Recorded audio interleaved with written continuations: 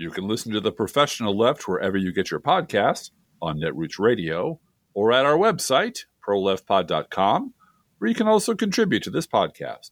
There's a PayPal button at our website, or you can mail us a letter and or contribution at P.O. Box 9133, Springfield, Illinois, 62791. This is the podcast for April 14th, 2023.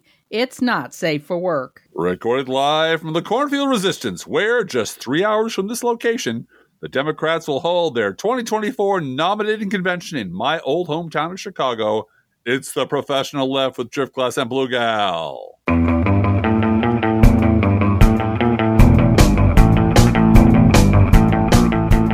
Hey, Driftglass. Hey, you know what we should talk about for a minute? What? August in Chicago. I thought we were saving this for local news, but that's all right. Yeah, just mentioning August in Chicago is not the optimal. I mean, it's a beautiful city. I love Chicago. It was a great place to live, but thousands of Democrats packed into a convention center with all the hotels doubling their rates and booked solid is not my idea of a fun time. However, we're talking about whether or not we should go up there and meet with some people. So we're talking about whether we can get credentialed. You know, they're not credentialing bloggers as much as they used to. And we don't know. Maybe as podcasters we can be credentialed. But then that's a work trip. That's right. And that's something that, you know, it's just something we have to think about. Right. So if you are going to be a delegate or if you are planning to be in Chicago for the convention in whatever capacity you are, and you love this podcast and you'd love to meet up with us, you can send us an email at proleftpodcast@gmail.com. That goes to both of us. Right. We'd love to hear from you and get an idea of what this whole trip thing might entail so that we can start planning one way or the other. Yeah. I guarantee you, in terms of covering the convention, the best place to cover it is a air-conditioned hotel room or living room with a television on. Yeah, it is. And it's, I mean, there's a lot to do, and it's a beautiful city, like I said, but it's just, man, that every fiber of my being screams, I hate large crowds, I hate hot weather, I hate, conventions generally, and it's like, but you know what? Even though they're not credentialing bloggers, we could just go over to Substack and become, professional writers. Substack writers? You could have done that years ago, but no. And the other thing we should do, even though it was only 3 years ago, a No Fair Remembering stuff on the 2020 conventions, a study in contrasts. Yeah, I think that's a great... Because the Democrats did a wonderful job in pandemic conditions of putting on a 4-day infomercial that was really, really, really well produced. Yep. And had great speeches. The Obamas, both of them gave like 18 or 19-minute speeches. Mm-hmm. And, Barack Obama just took Trump down with that speech. Yeah. And it was just really well produced. And then you hear rumors from the White House and leaks from the Trump White House of him watching and saying, I want that for our convention, which is in 2 weeks. Right. Literally in 2 weeks, not him making up it's in 2 weeks. And his people having to scramble to put together, to copy, as he did the inauguration cake. Right. Well, and as his wife did, Michelle Obama's speech. Michelle Obama's convention speech. Right. Because they can't do anything originally good. No. To try to copy this and make it as good. And then, where did they hold their convention, Driftglass? The Republicans? On the White House. On the White House lawn. Yeah. Because rules are for other people. Rules are for other people. Well, and there's something to be said about political conventions gathering in large cities like Chicago. If this were 1938 or 1942. And everybody's coming by train. Yes, right. And there are literal smoke-filled back rooms.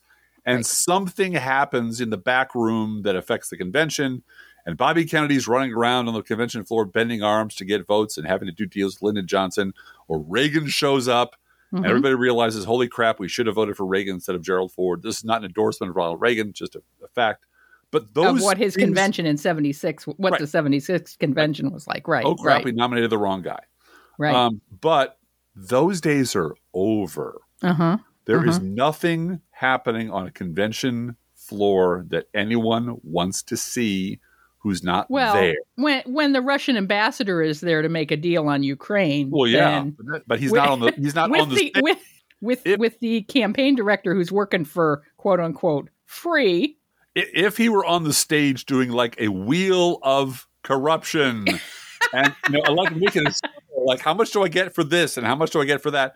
That's entertainment. But you happen to catch sight of him behind the scenes, it's nothing. The Academy Awards lasts 4 hours, which is like 3.5 hours too long. Right.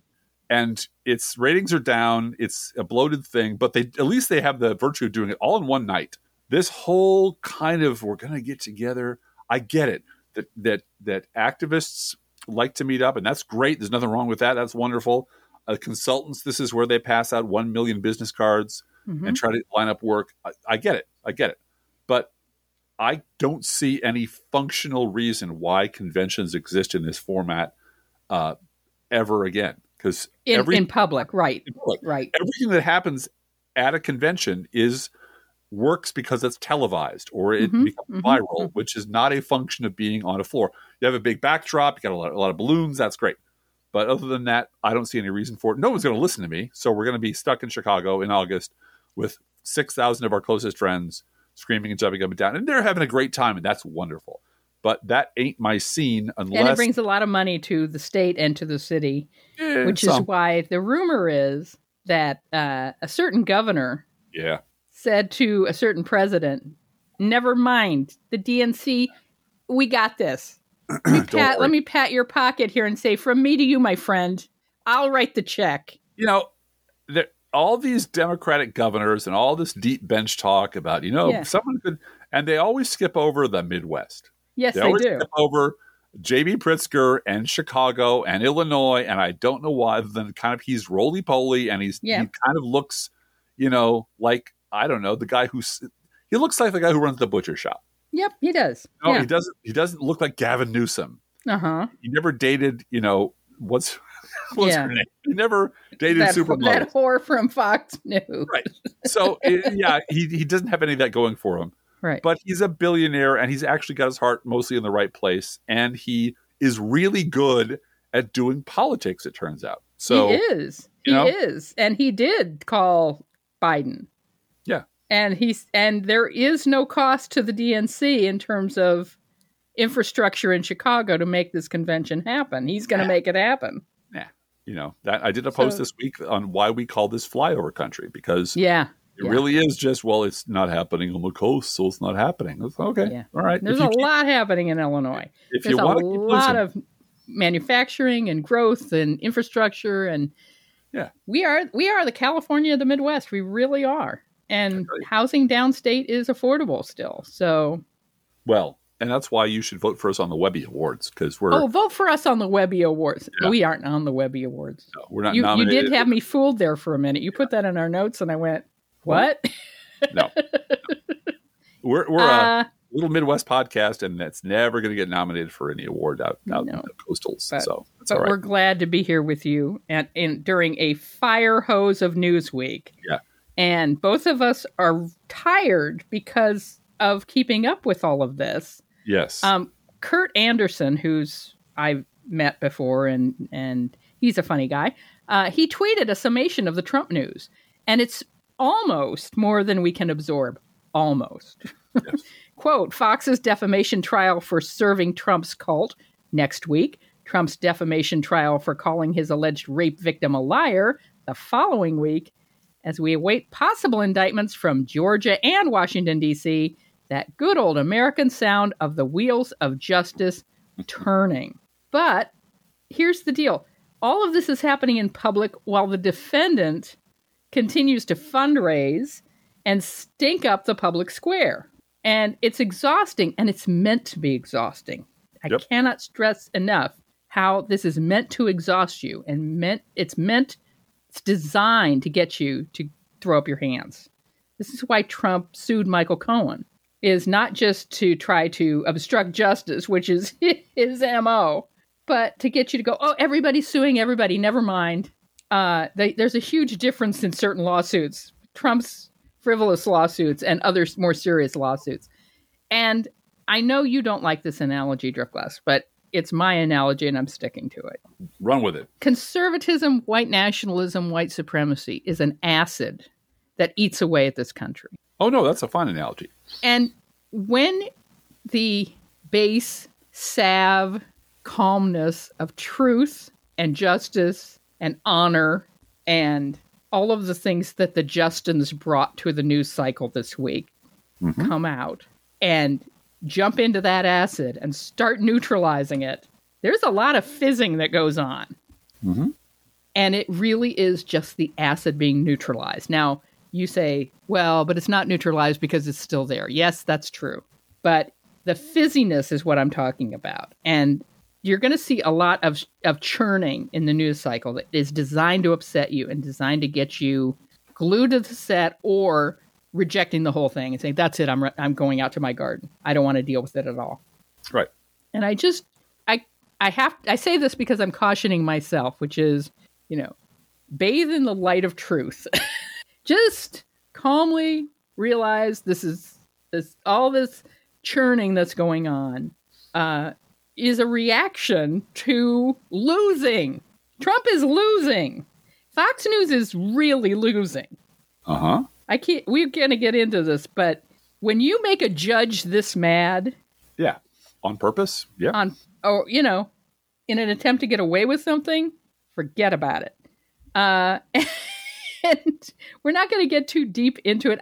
If you need to go and watch Tucker Carlson no one needs interview Donald Trump, I insist that you do it through the lens of the Hal Sparks show where he watches it with you, because that makes it much more, you're able much more to digest it.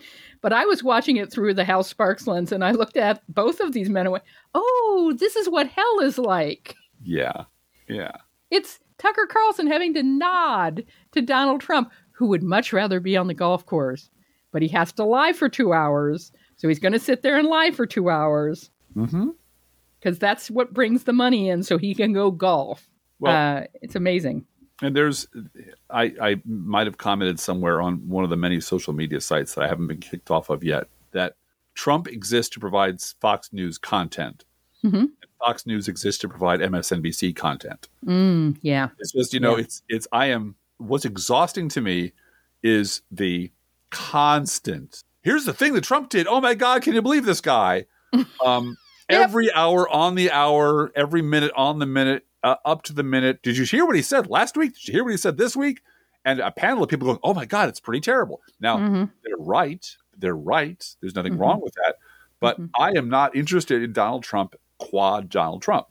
Yeah. He's boring. I'm not interested in the Republican Party, in the leadership, and the elected officials. I'm interested in the base of the party. Yeah. I'm interested in the people who keep voting for Marjorie Taylor Greene. Yeah. The people who do not want to leave the bubble.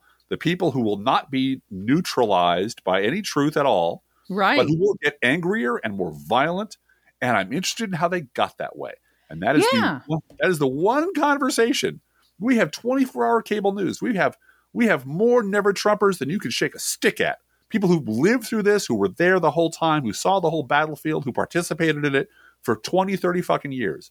And the one question they will not talk about is how the hell did the base get to be this way? Because they know it's because they did it. They built it. And they don't want to talk about that. Well, you're never allowed to talk about the voters because the voters are also the consumers. So you're allowed to talk about the base and then Americans. Yeah. Or the extreme left and Americans. As if they're different groups. Entirely different groups that have nothing to do with each other. And speaking of people whose sell-by date was about 20 years ago, Andrew Sullivan has struck again. Very exciting news in the Andrew Sullivan world, where he is hanging onto the spotlight by his fingernails, and so he has to get increasingly more obnoxious and assholish and racist. So on social media yesterday, someone brought this to my attention because Andrew Sullivan now blocks me, which is a blessing. I'm now in the club. I get blocked by all the best people. I really do. You do. I have right to left, top to bottom. I will match my block list to anyone else's. Here's Andrew Sullivan. In the years since BLM rioted, the number of black children murdered has soared, explicitly linking Black Lives Matter, which didn't riot, with the murder of black children. And then he just steps back and is defended by a bunch of MAGA lunatics and Republican bots. And I just, the only thing I did was, since he blocked me, I had to use an alternate account. I say, yeah, and in the years since gay marriage was legalized, America elected a fascist and Russia invaded Ukraine.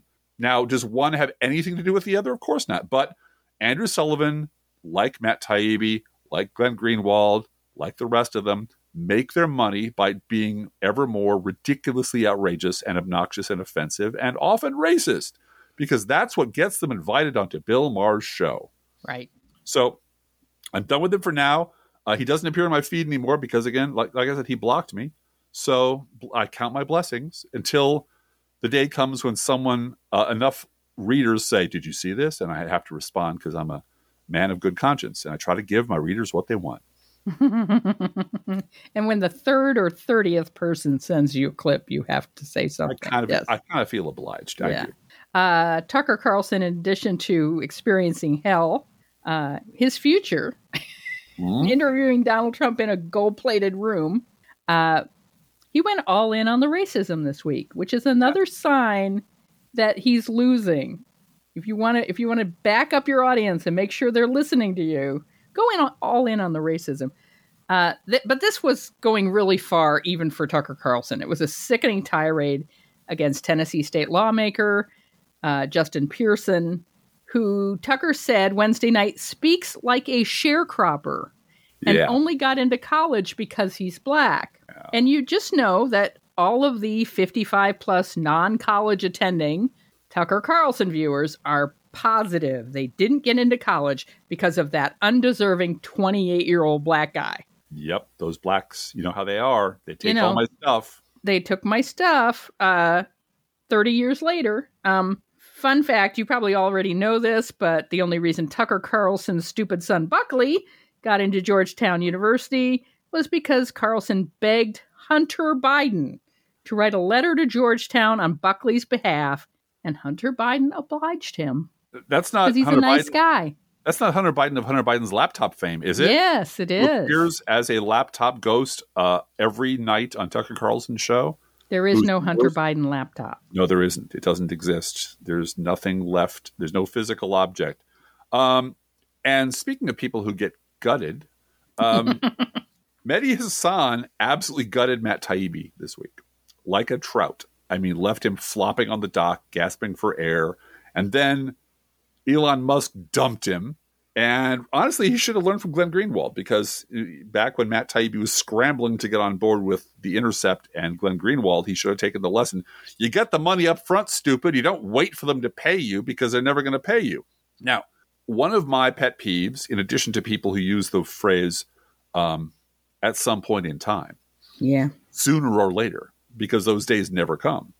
When someone says, when they're talking about a story, when they're writing a headline, when I read a headline that says, so-and-so was smashed, he was crushed, he was destroyed, I see lazy headline writing from someone who desperately wants clicks. And I always read the story and go, yes, somebody said something true about some right-wing asshole who doesn't care, couldn't give a shit that you said it, and is not going to affect them in any way, and they weren't destroyed at all, and quit calling smashed when it's not smashed. I know it's cheap and easy writing, but it doesn't get the job done. But in this case, yeah, he kind of got destroyed. He kind of got his career set on fire, because in this case, Matt Taibbi actually went on Hasan's show, insisted on going on his show to debate him, and got shellacked face to face. Right. That's the difference. Yeah. And Mehdi Hasan went through his entire, Twitter files bullshit, pointed out that the organization he was citing isn't the organization he's talking about, that the one he's talking about is not a government organization, pointed out the fact that the millions and 20-something million tweets that he's referring to are, in fact, just the ones they were analyzing for the data flow, that the actual ones they flagged were a tiny, tiny, tiny fraction of that, and they didn't get pulled, that everything he had reported, all of it was bullshit. And Taibbi is just stumbling and bumbling and backing up. And the only thing I can compare it to is in high school debate, My partner and I were debating a freshman team from some school that had clearly been thrown into the round at the last minute just to fill out the schedule. They didn't know how to present evidence. They didn't know about speaking. They didn't know anything. They were just standing up there getting butchered by my partner. And they were freshmen? They were freshmen. Oh, and I felt bad. We were kicking it. We were like sophomores or juniors, but we were actually knew what we were doing, and we were kicking the crap out of these poor kids. And they were like, when you're in cross-examination, you always address the judge. They were looking directly at us and asking us, "Why do you think our case is so bad?" It was very, very bad. And the judge, being merciful, stopped the round and said, "Look, clearly you guys don't know what you're doing. We're gonna stop this round, and we're gonna devote the next hour or 45 minutes to discussing how debate should be done. You guys over there from Rich East, you guys won. Put this in the W column. The round is over. I'm judging you having won. This is just getting sad. So we're going to show you. We're going to spend the next bit of time learning about how debate works." And that was a decent and honorable thing to do. It was. I hope it helped them.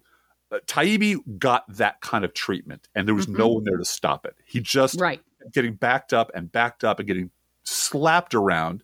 And then Elon Musk dumps him because now he's no longer of any use to Elon Musk. Well, and also it had to do with Substack, didn't it? That Substack is taking traffic and attention away from Elon Musk. Twitter. So I'm going to not allow Substack on my Which is how Taibbi makes his money. Right. So Matt Taibbi has finally gone that extra mile and abandoned Twitter for, now wait for it. Is he on Spoutable? No, he's not. Is he on Post? No, he's not. He's on Truth Social. He's on Donald Trump's Truth Social. And I just look around and see these people who were like, preeminent liberal or left-leaning, fighting, like they have just, wow. So I hope this is why we're not going to the convention this year, honey, because there's a 50-50 chance we'll see Matt Taibbi there and Glenn Greenwald, and I don't want to have drinks with them because I know how that will end. Oh, Lord. Well, Matt, that's the one place where there will still be people who believe in the Twitter files. Yeah. So, I mean, he's chasing the dollar. That's all he's doing. Well, he's chasing something. I don't know what happened to these people. I don't know if someone in Russia is yanking his chain because they have dirt on him from the infamously obnoxious and probably criminal that he was pulling in Russia when he was living over there. But something happened. And one day when we're all in heaven sharing stories, we'll find out what happened to all these people. But for now, it's just sad that this guy has completely lost his shit. It's sad that Andrew Sullivan is such a complete whore that he's willing to, say anything to get attention. And it's sad that Glenn Greenwald, well, not really, because he got a lot of money and he gets to retire to Brazil, live on a mountaintop with dogs and his husband. So good for him. Well, I really feel like there's no sunlight between Kristen Sinema and Andrew Sullivan. Yeah. That they're genuinely terrible people, but, oh, look, she's bi and she wears bright colors and she's funny and, oh, we love her. And yikes. And she's running as a Democrat. And then, oh, wait, she's this. Oh and gosh, Andrew Sullivan, he's got such great links and he links to dogs and he's got cute pictures of his window and he's got all the links. Everybody sends him links and we got to go see the links. And pro-gay marriage. Very pro-gay marriage. He's gay and pro-gay marriage, so we love that. And then, he believes in the bell curve. Right. Like, oh. Yeah. Oh, my God, he's always been terrible, but, Yeah. We have a letter here from alert listener John. And we've edited this down a little bit for time, but thank you very much for writing us, John. Good morning, DG and BG. So who's going to be the worst person this early April? Is it David Brooks? Is it Brett Stevens? Whoa, my God, it's Frank Luntz with a steel chair. And this is from the New York Times op-ed page. Frank Luntz, quote, "There is one conundrum that fascinates me above others. Why does Donald Trump still generate such loyalty and devotion?" Yeah, why, Frank? Unquote. Why? Tell us. And that's what John asked. Why? Really, Frank? Why? Really?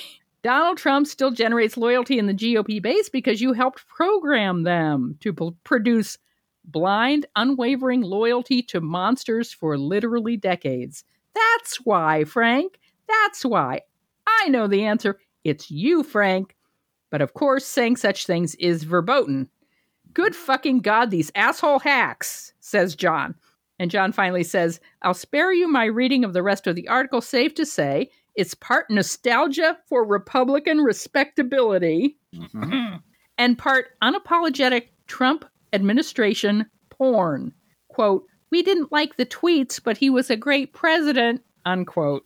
I.e., same shit, different day. He was a shitty president, and Luntz is intelligent enough to know it, but narrative and all that. Gotta stick to the narrative. Frank Luntz can never say Donald Trump supporters are idiots. No. Reprogrammable meat bags, right? No, they paid for that fake White House he built for himself in his own house.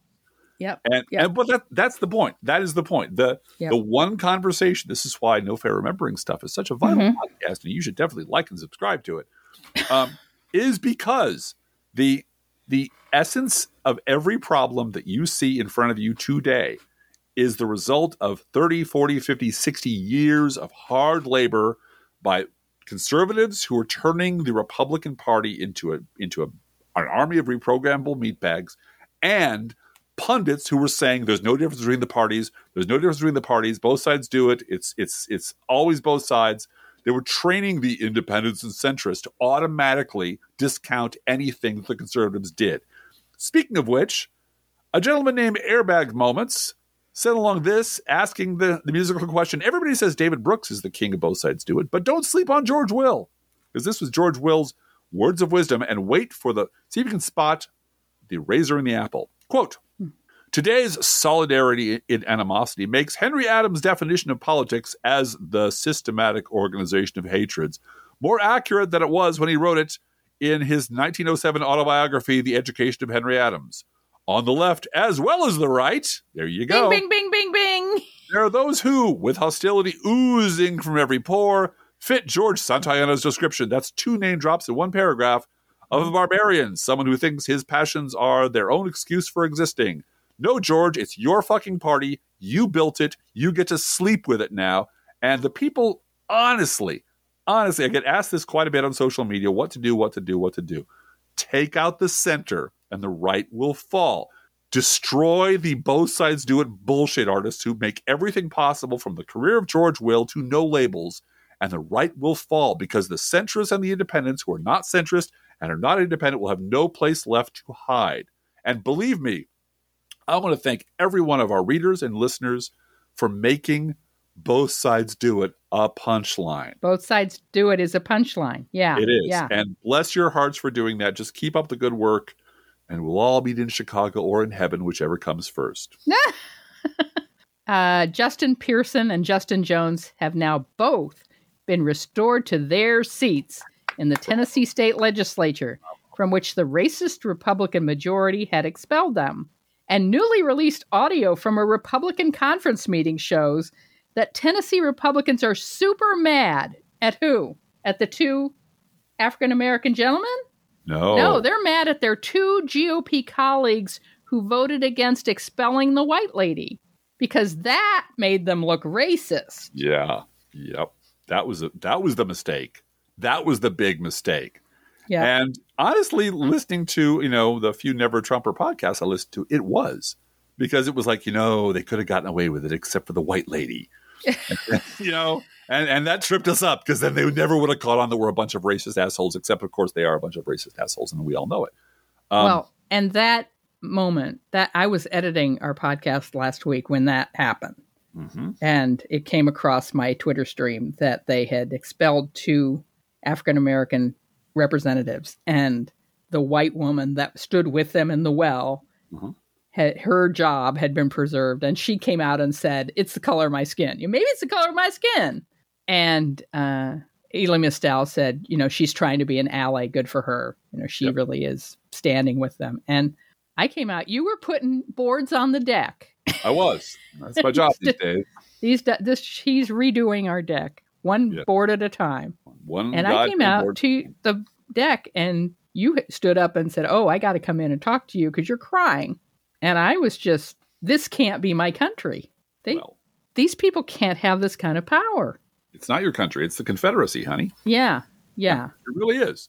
And but the man. more, and I agree with your base and acid analogy. Yeah. But I also believe the more they're cornered, the angrier and more violent they'll get. The more acidic they get. Yeah. And it's just, that's just the nature of things. And that puts us in a very bad place, because if you try to calm them down by cooperating and finding a middle ground, appeasing, they sniff that as weakness and attack. If you try to drive them into a corner, they get violent and attack. There's no strategy left that involves treating them as a civilized human being. They are an internal, dedicated, locked-in enemy who is either going to take us all down or die trying. Yeah. And that's the sort of the mindset we have to live with, that they're just not going to change. You want to talk about Charlie Sykes for a moment, Driftglass? Yeah. He's been on my mind.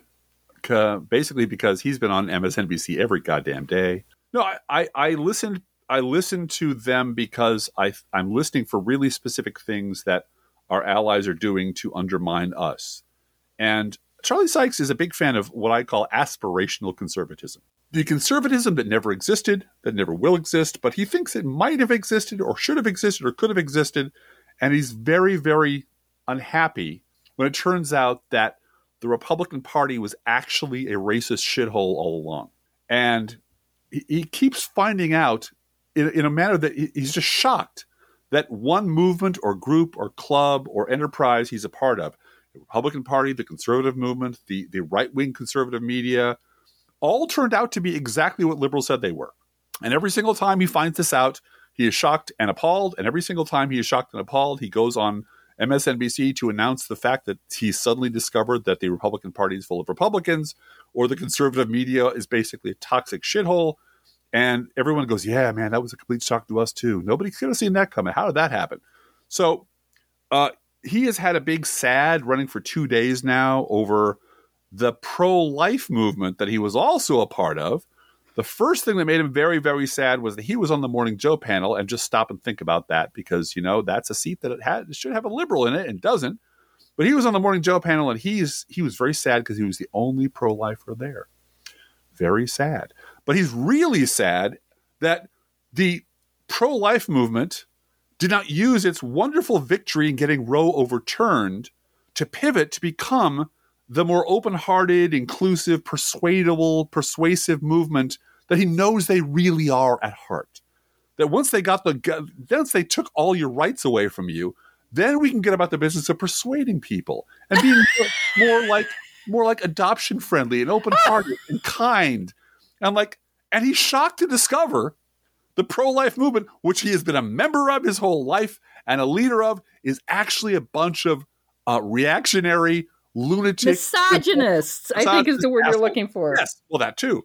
And he was just horrified to discover that they didn't use the opportunity presented to them by the crackpot right-wing court that he helped build, taking away people's rights, which he thinks should be taken away from them, and use that as an opportunity to extend a hand across the aisle and start building a network, a truly pro-life network in this country.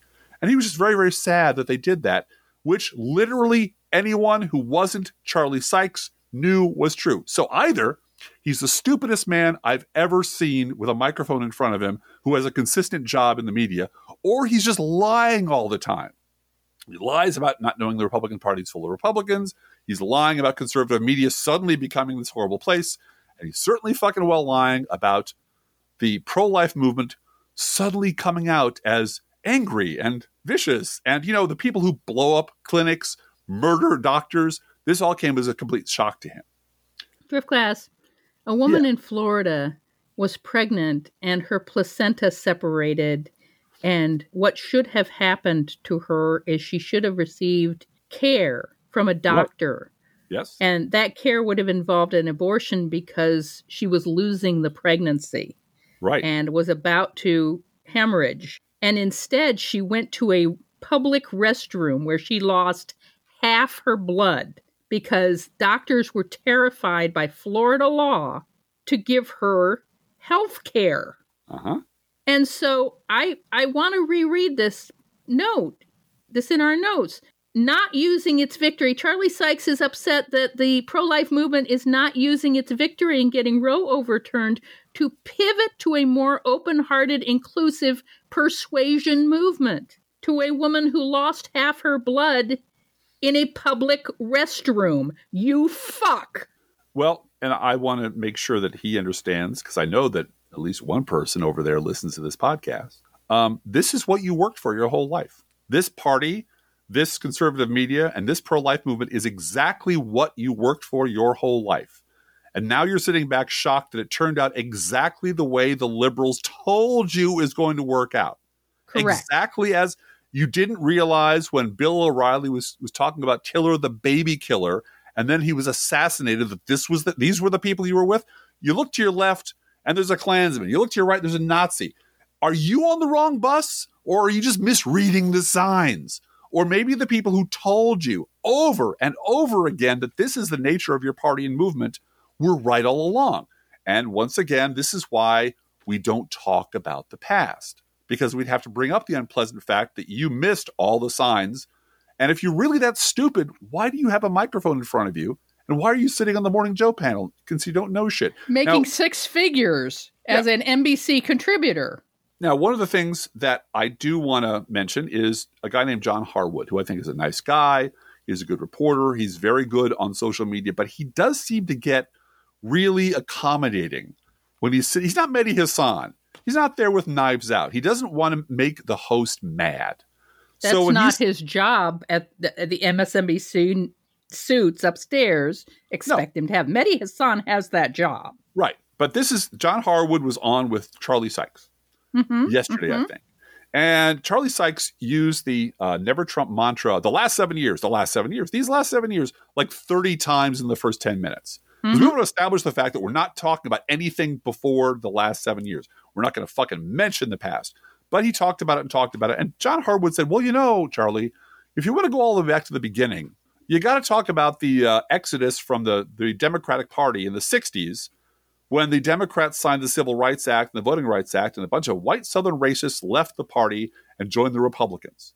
Cool. Okay. So now we've established a point in time, 1964, 1963, 1965. And now what, John Harwood? What happened next? But then he just jumped straight to Donald Trump. And I really want to know what happened in between, man. What happened between 1963, 64, and today to make these people this way? And the answer to that question is sitting right in front of you, John Harwood. The answer is Charlie Sykes happened. People like Charlie Sykes happened. And they damn well know it. And they carry it with them all day long, which is why they have colonized MSNBC, which is why it is virtually verboten to talk about the past. And if you do talk about the past, you'll notice that Mr. Sykes sits there very quietly and doesn't say anything, and doesn't say anything, and doesn't say anything, and talk about Rush Limbaugh, and doesn't say anything. And then he changes the subject, because we definitely don't want to talk about the fact that the Republican Party as it exists today was built by these men over time for money and for power. And when it finally rose up and bit them in the ass, the one thing they cannot say, because their heads will fucking explode, is holy shit, the liberals were right all along. Period. So getting back to Tennessee for a moment, because the final nail in the Steele and Sexton's coffin is coming later today. We are told that by the time you listen to this, we will have learned that the racist Speaker of the Tennessee House, Cameron Sexton, used a straw man to buy his Nashville house, then set up a shell company to pay himself stolen state funds in the form of phantom per diem expenses, because he gets all these travel expenses for living outside Nashville when he didn't. Now, look, if you're going to steal money that way, you got to be a Supreme Court justice to do it, because you can't just be any schlub in some state party. You got to be in a position where you have no accountability to anyone. You get away with murder. Like, say, I don't know, Clarence Thomas. Hey, speaking of Clarence Thomas, Blue Gal, turns out paid pundits who've been defending Clarence Thomas and his billionaire benefactor, the ones who rushed in to say Harlan Crow's Nazi memorabilia collection and his gifts to Clarence Thomas, oh, that's just a bunch of crazy talk. Don't just ignore that. They did all that without disclosing the fact they have major financial and professional ties to Harlan Crow. There's a long and detailed expose of the financial and professional ties they have to him in The Lever, and we'll put a link to that in our show notes. But these are a few excerpts my wife was able to stomach and put in our notes, and I'll read them now. Ilya Shapiro called the Crow revelation a nothing burger.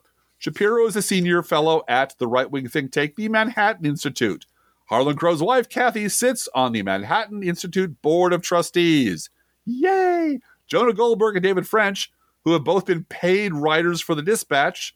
Goldberg defended Crow, and French also called Crow a deeply patriotic person. Harlan Crow is a minority investor in the Dispatch and friends of the founders. Charles Murray, who we mentioned a little while ago, of Charles Murray, the Bell Curve fame, one of Andrew Sullivan's favorite people in the whole world, a longtime American Enterprise Institute scholar and mainstreamer of racist pseudoscience, sang Crow's praises and dedicated his latest book to Harlan Crow.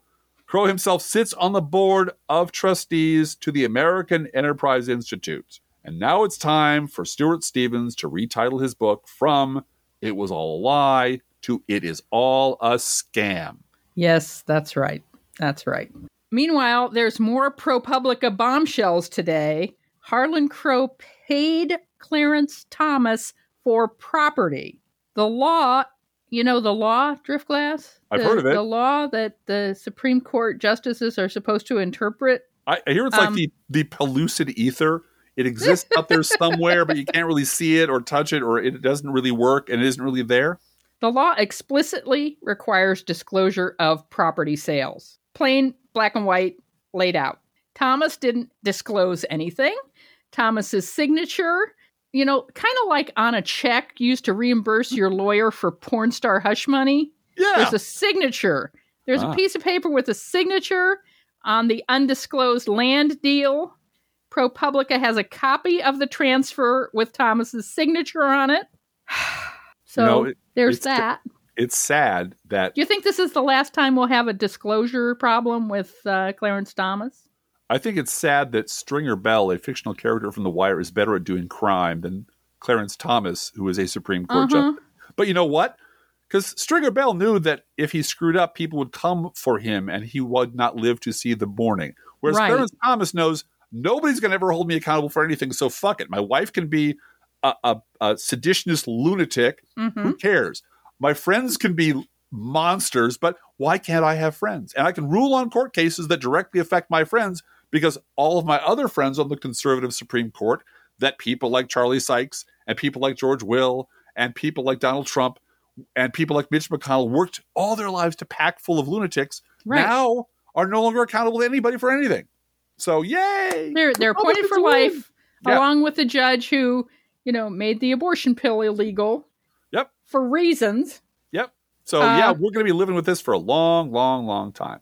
Yep. However, I think it's time to calm down and get on to a happier subject called News Roundup. News Roundup. I just want to mention one other thing, which is someone on Twitter said that he was kind of amazed that all these right-wing pundits were making excuses for collecting Adolf Hitler's china and tea sets by saying, oh, you know, Hitler's just this guy, you know. Yeah, you know. And I said, you leave Zaphod Beeblebrox's name out of this. That's right. That's right. All right. News Roundup. I know Zaphod Beeblebrox. I was friends with Zaphod Beeblebrox. Hitler is no Zaphod Beeblebrox. Adolf Hitler is no Zaphod Beeblebrox. No. All right. You want to jump? All right. But he is just this guy, you know. Okay. Yes, NBC News goes full New York Times pitch bot because apparently it's a contest now. In its interview with Ted Cruz, this is just remarkable. Quote, eyeing re-election, Ted Cruz seeks to burnish a bipartisan image. It's a tricky balancing act for the senator. Yeah, so tricky. Might have to leave the country during a blizzard to you know, rebalance his inner ear problem.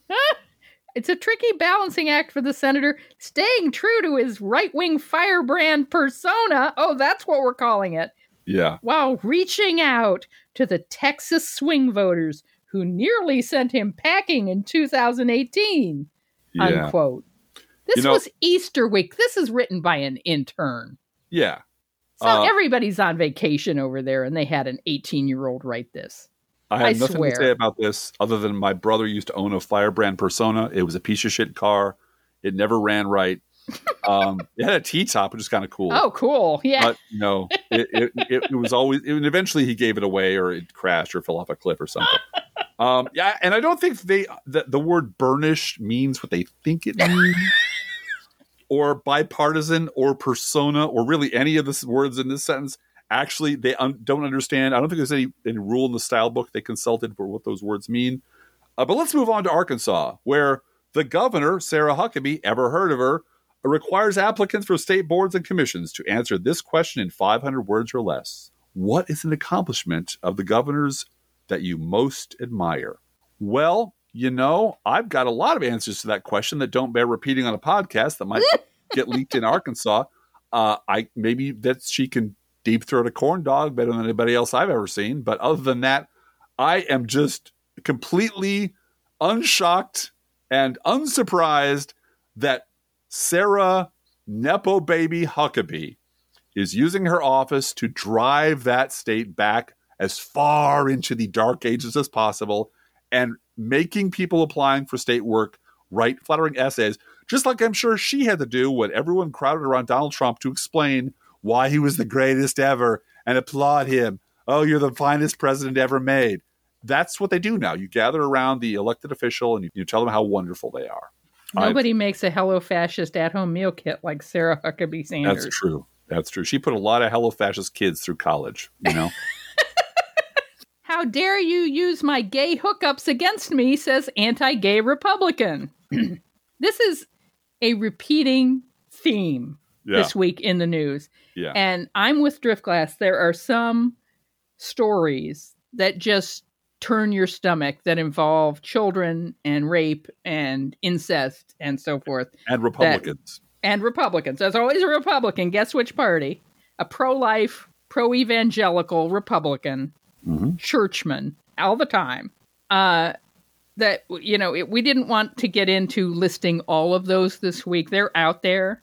And I will note that the gay sex crimes and non-gay sex crimes, sex offenders that are listed in diaries at not Crooks and Liars, at Daily Kos, they're up to part 41.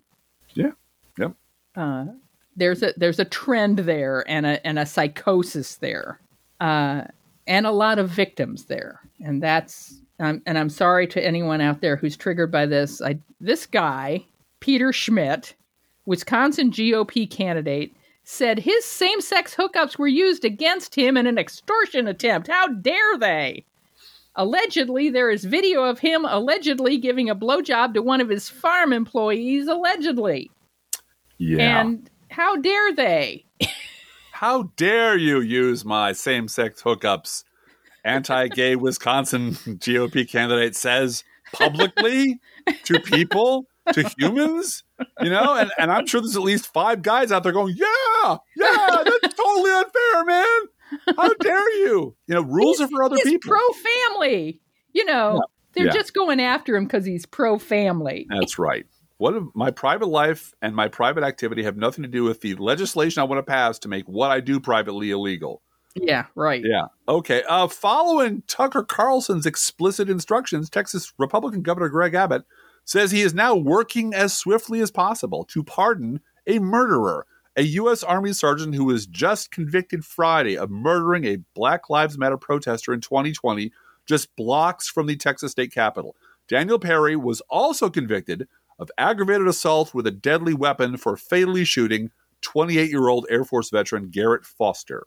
I'm sorry, I don't know. I haven't looked this up, but I don't know whether he was convicted of first-degree murder, but he was certainly guilty of first-degree murder. He talked about going and killing a BLM protester ahead of time. Yeah, and this is literally Tucker Carlson issuing instructions to a Texas governor who saluted and who's now carrying out the orders he's getting from Rupert Murdoch via Tucker Carlson. That's the country you live in now. So we have a Trump campaign official a month before Trump's phone call to Brad Raffensperger admitting that the campaign knew that there were no issues with the voting machines in Georgia. This call was just 3 days before Rudy Giuliani said this to the Georgia Senate under oath. Our people have inspected 22 Dominion machines. Those machines are like Swiss cheese. In that they are delicious? So Donald Trump is suing Michael Cohen for $50 billion over allegations that his former attorney violated their attorney-client relationship. Oh no, violated relationship. And breached a confidentiality agreement. Trump accused Cohen, a key witness in the criminal case against him, of revealing, quote, confidences in an, quote, embarrassing or detrimental way, including falsehoods about Trump with, quote, malicious intent and to wholly self-serving ends. A Trump lawyer added without evidence that Cohen lied to the judge. He lied to the prosecutors. He's just a lying liar who lies. He lied to his employers. He lied to his own attorneys. Rage, be angry at this guy who's telling the truth about Donald Trump. Meanwhile, Cohen's lawyer said Trump appears once again to be using and abusing the judicial system as a form of harassment and intimidation, which is really all he knows how to do with the judicial system. He should be fined $500 million for doing that. That's what they should do. Mm-hmm. Manhattan District Attorney Alvin Bragg, who, by the way, is on his second envelope of mysterious white powder being mailed to him by a MAGA person, at least, has sued Jim Jordan to keep the House Judiciary Committee from interfering in his prosecution of Trump in a 50-page lawsuit. Bragg describes a, quote, transparent campaign to intimidate and attack his office by Jordan and others, calling it, quote, an unprecedentedly brazen and unconstitutional attack by members of Congress on the prosecution and investigation of Trump. Two things. Jordan and House Republicans met in Florida to plan their attack on Bragg. Mm-hmm. That's conspiracy. I've said that before. Secondly, who did Jim Jordan run to? He ran over to Fox and started talking about how persecuted he was by Alvin Bragg. That's so persecuted. And third, just to add this, his weaponizing bullshit stuff oh my God. completely imploded. I mean, it just splattered shit everywhere. The only saving grace, it was so bad and so stupid that nobody remembers it even happened. So, well, the memory hole of Fox News is going to pretend it never happened. Yeah. So, and everybody's spending time in court these days. The Biden administration appealed a ruling by a federal judge in Texas that would block access to the widely used abortion drug mifepristone. On Friday, a federal judge in Texas suspended the FDA's 23-year-old approval of the abortion pill, while another federal judge in Washington state ordered the FDA to keep the pill available. Judge versus judge.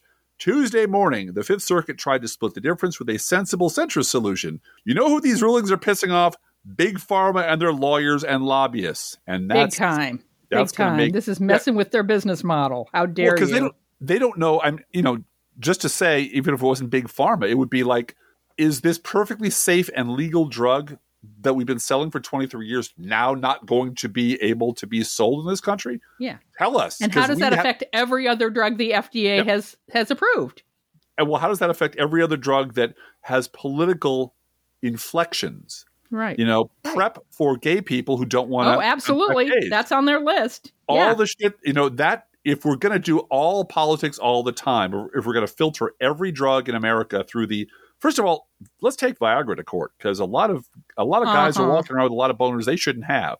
So that makes them dangerous. It's God's will, Driftglass. Yeah. But if we're just going to put, crackpot judges in charge of things that science should be in charge of and let them rule on perfectly safe drugs because they don't like the politics,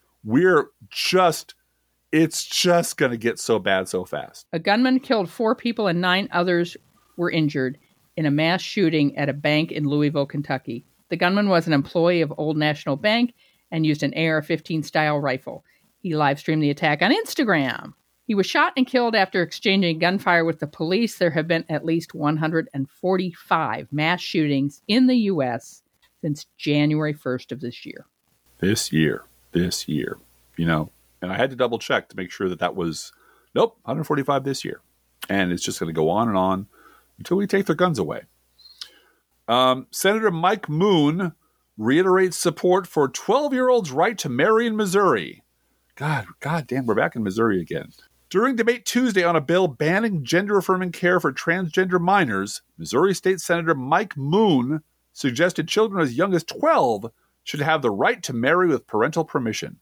Quote, Do you know any kids who have been married at the age of 12? I do, and guess what? They're still married, Moon said in response to questioning by Democratic State Representative Peter Meredith. I can't even. I mean, the whole political weirdness and evil of the Republican Party is right there in this paragraph, which is, I believe children should have the right to be married off to adults if their parents are okay at the age of 12.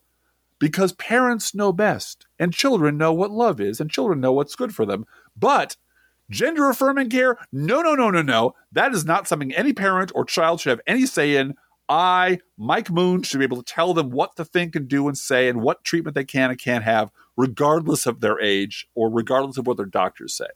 Because Old Testament patriarch is how I think everything should be. And you know how you keep all these people in line? The next line in our notes. Yeah. Missouri House GOP votes to defund all public libraries in the state.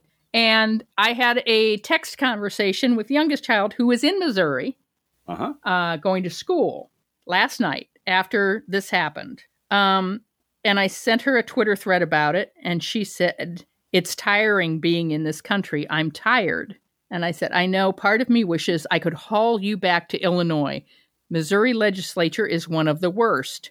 And she said, quite literally, but I'm here.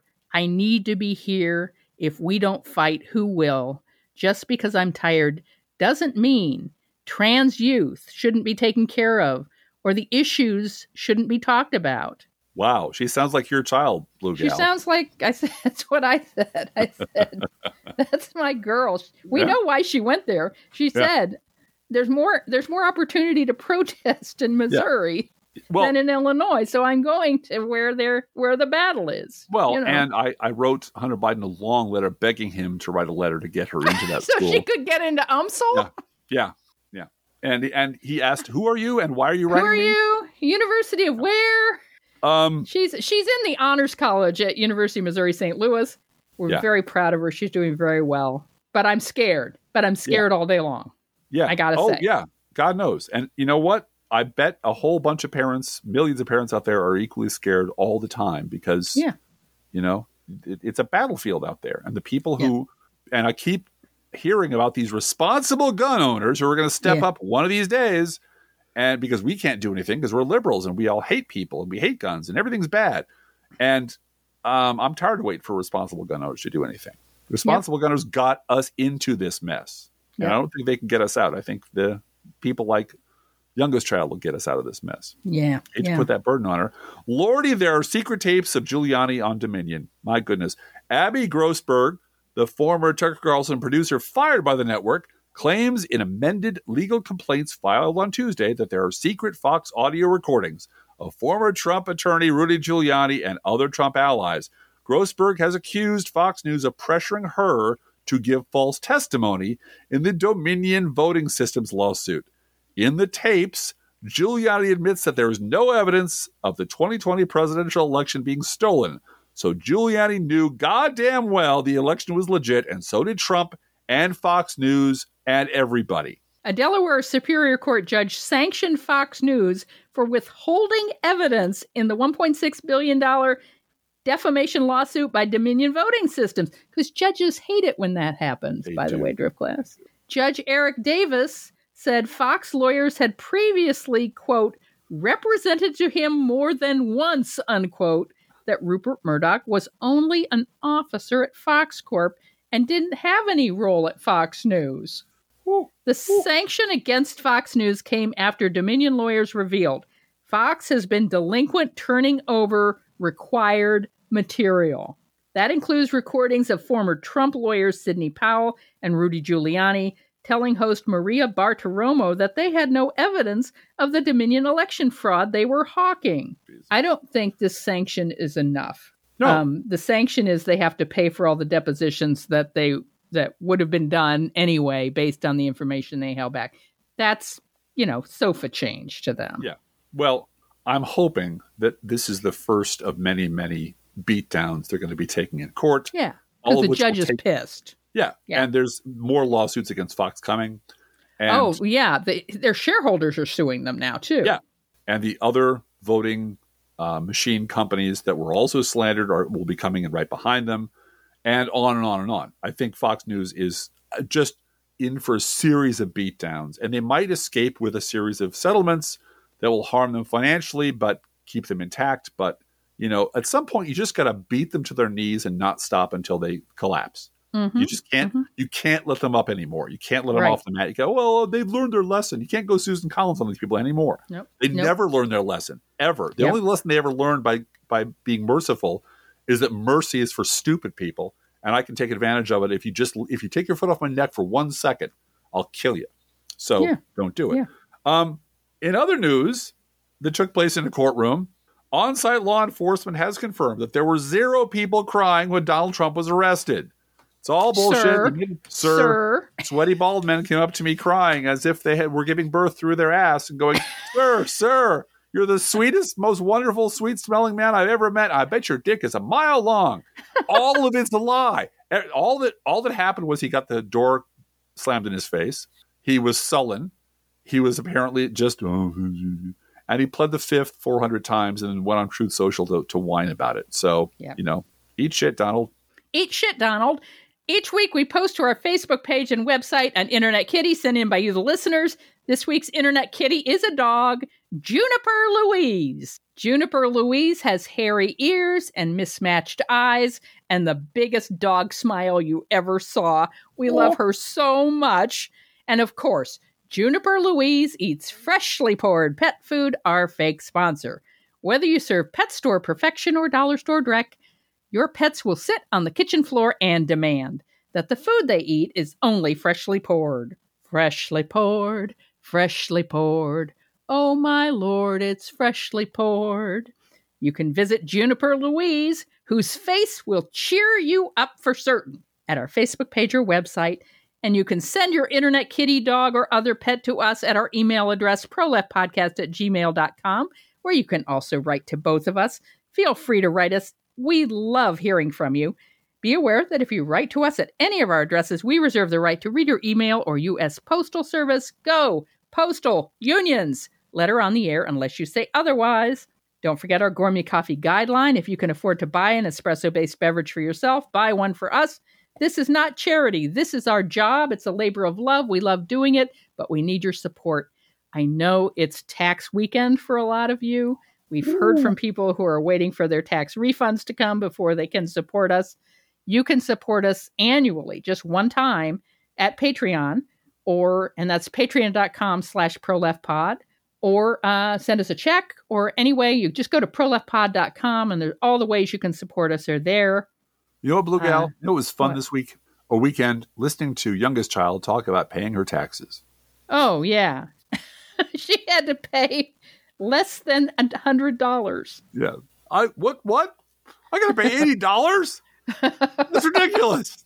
Oh, 60, then a 20. What is this? And I remember being that age and going, wait a minute. What? I don't understand. Well, we had a long talk about finances. Yeah, we had a long talk about withholding. Yeah.